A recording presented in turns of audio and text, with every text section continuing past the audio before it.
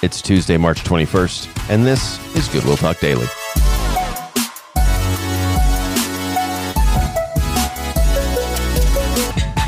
Welcome back, everybody, to Goodwill Talk Daily. It's great to be with you again today as we continue our journey through the Songs of Ascents. 2 more, one today, one tomorrow, as we finish up these Psalms, and then we will dive back into the book of Isaiah together. But I also wanted to remind you of this.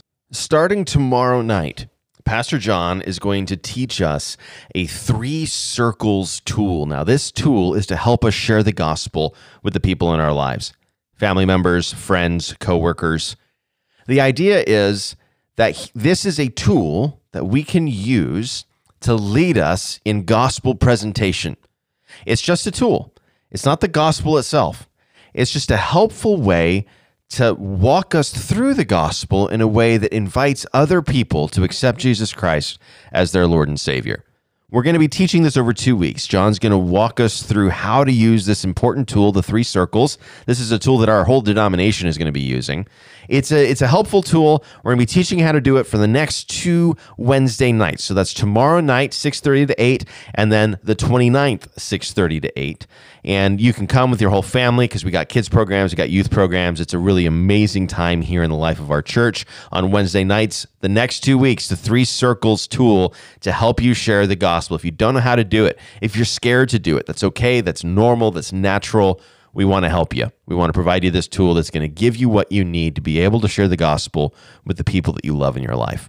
Well, let's turn back to Psalms now, the Psalms of Ascent.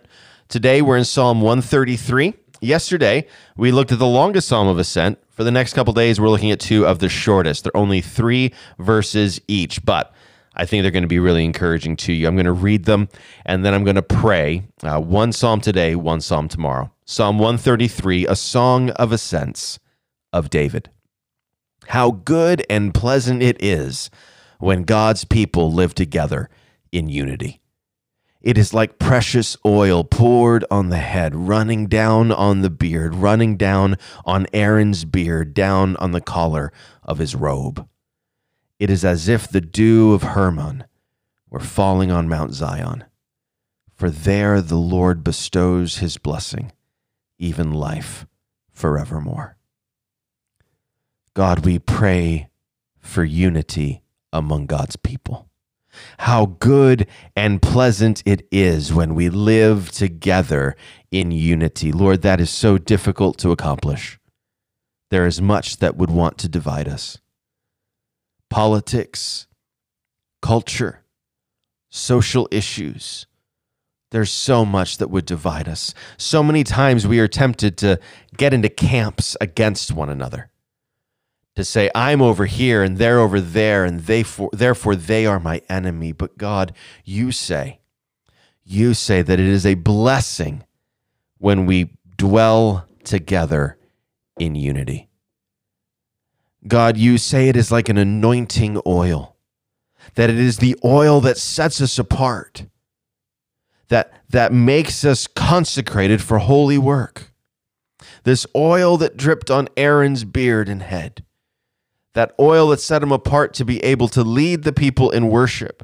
God, that is the very oil of unity that you want to pour out on your church. You want to set us apart that we might be able to do great things in your name, but we can't do it if we are not unified. We can't do it if we remain divided because of this issue or that issue. Unite your people in Christ. Would we be of one spirit, of one heart? Would we be built on the foundation of one word because of the work of our one Christ? Holy Spirit, bind us together, brothers and sisters in Jesus. And Lord, would we know the blessing of eternal life, life forevermore? Would we know that blessing because of our unity? You call us to walk in a manner worthy of the calling to which we've been called.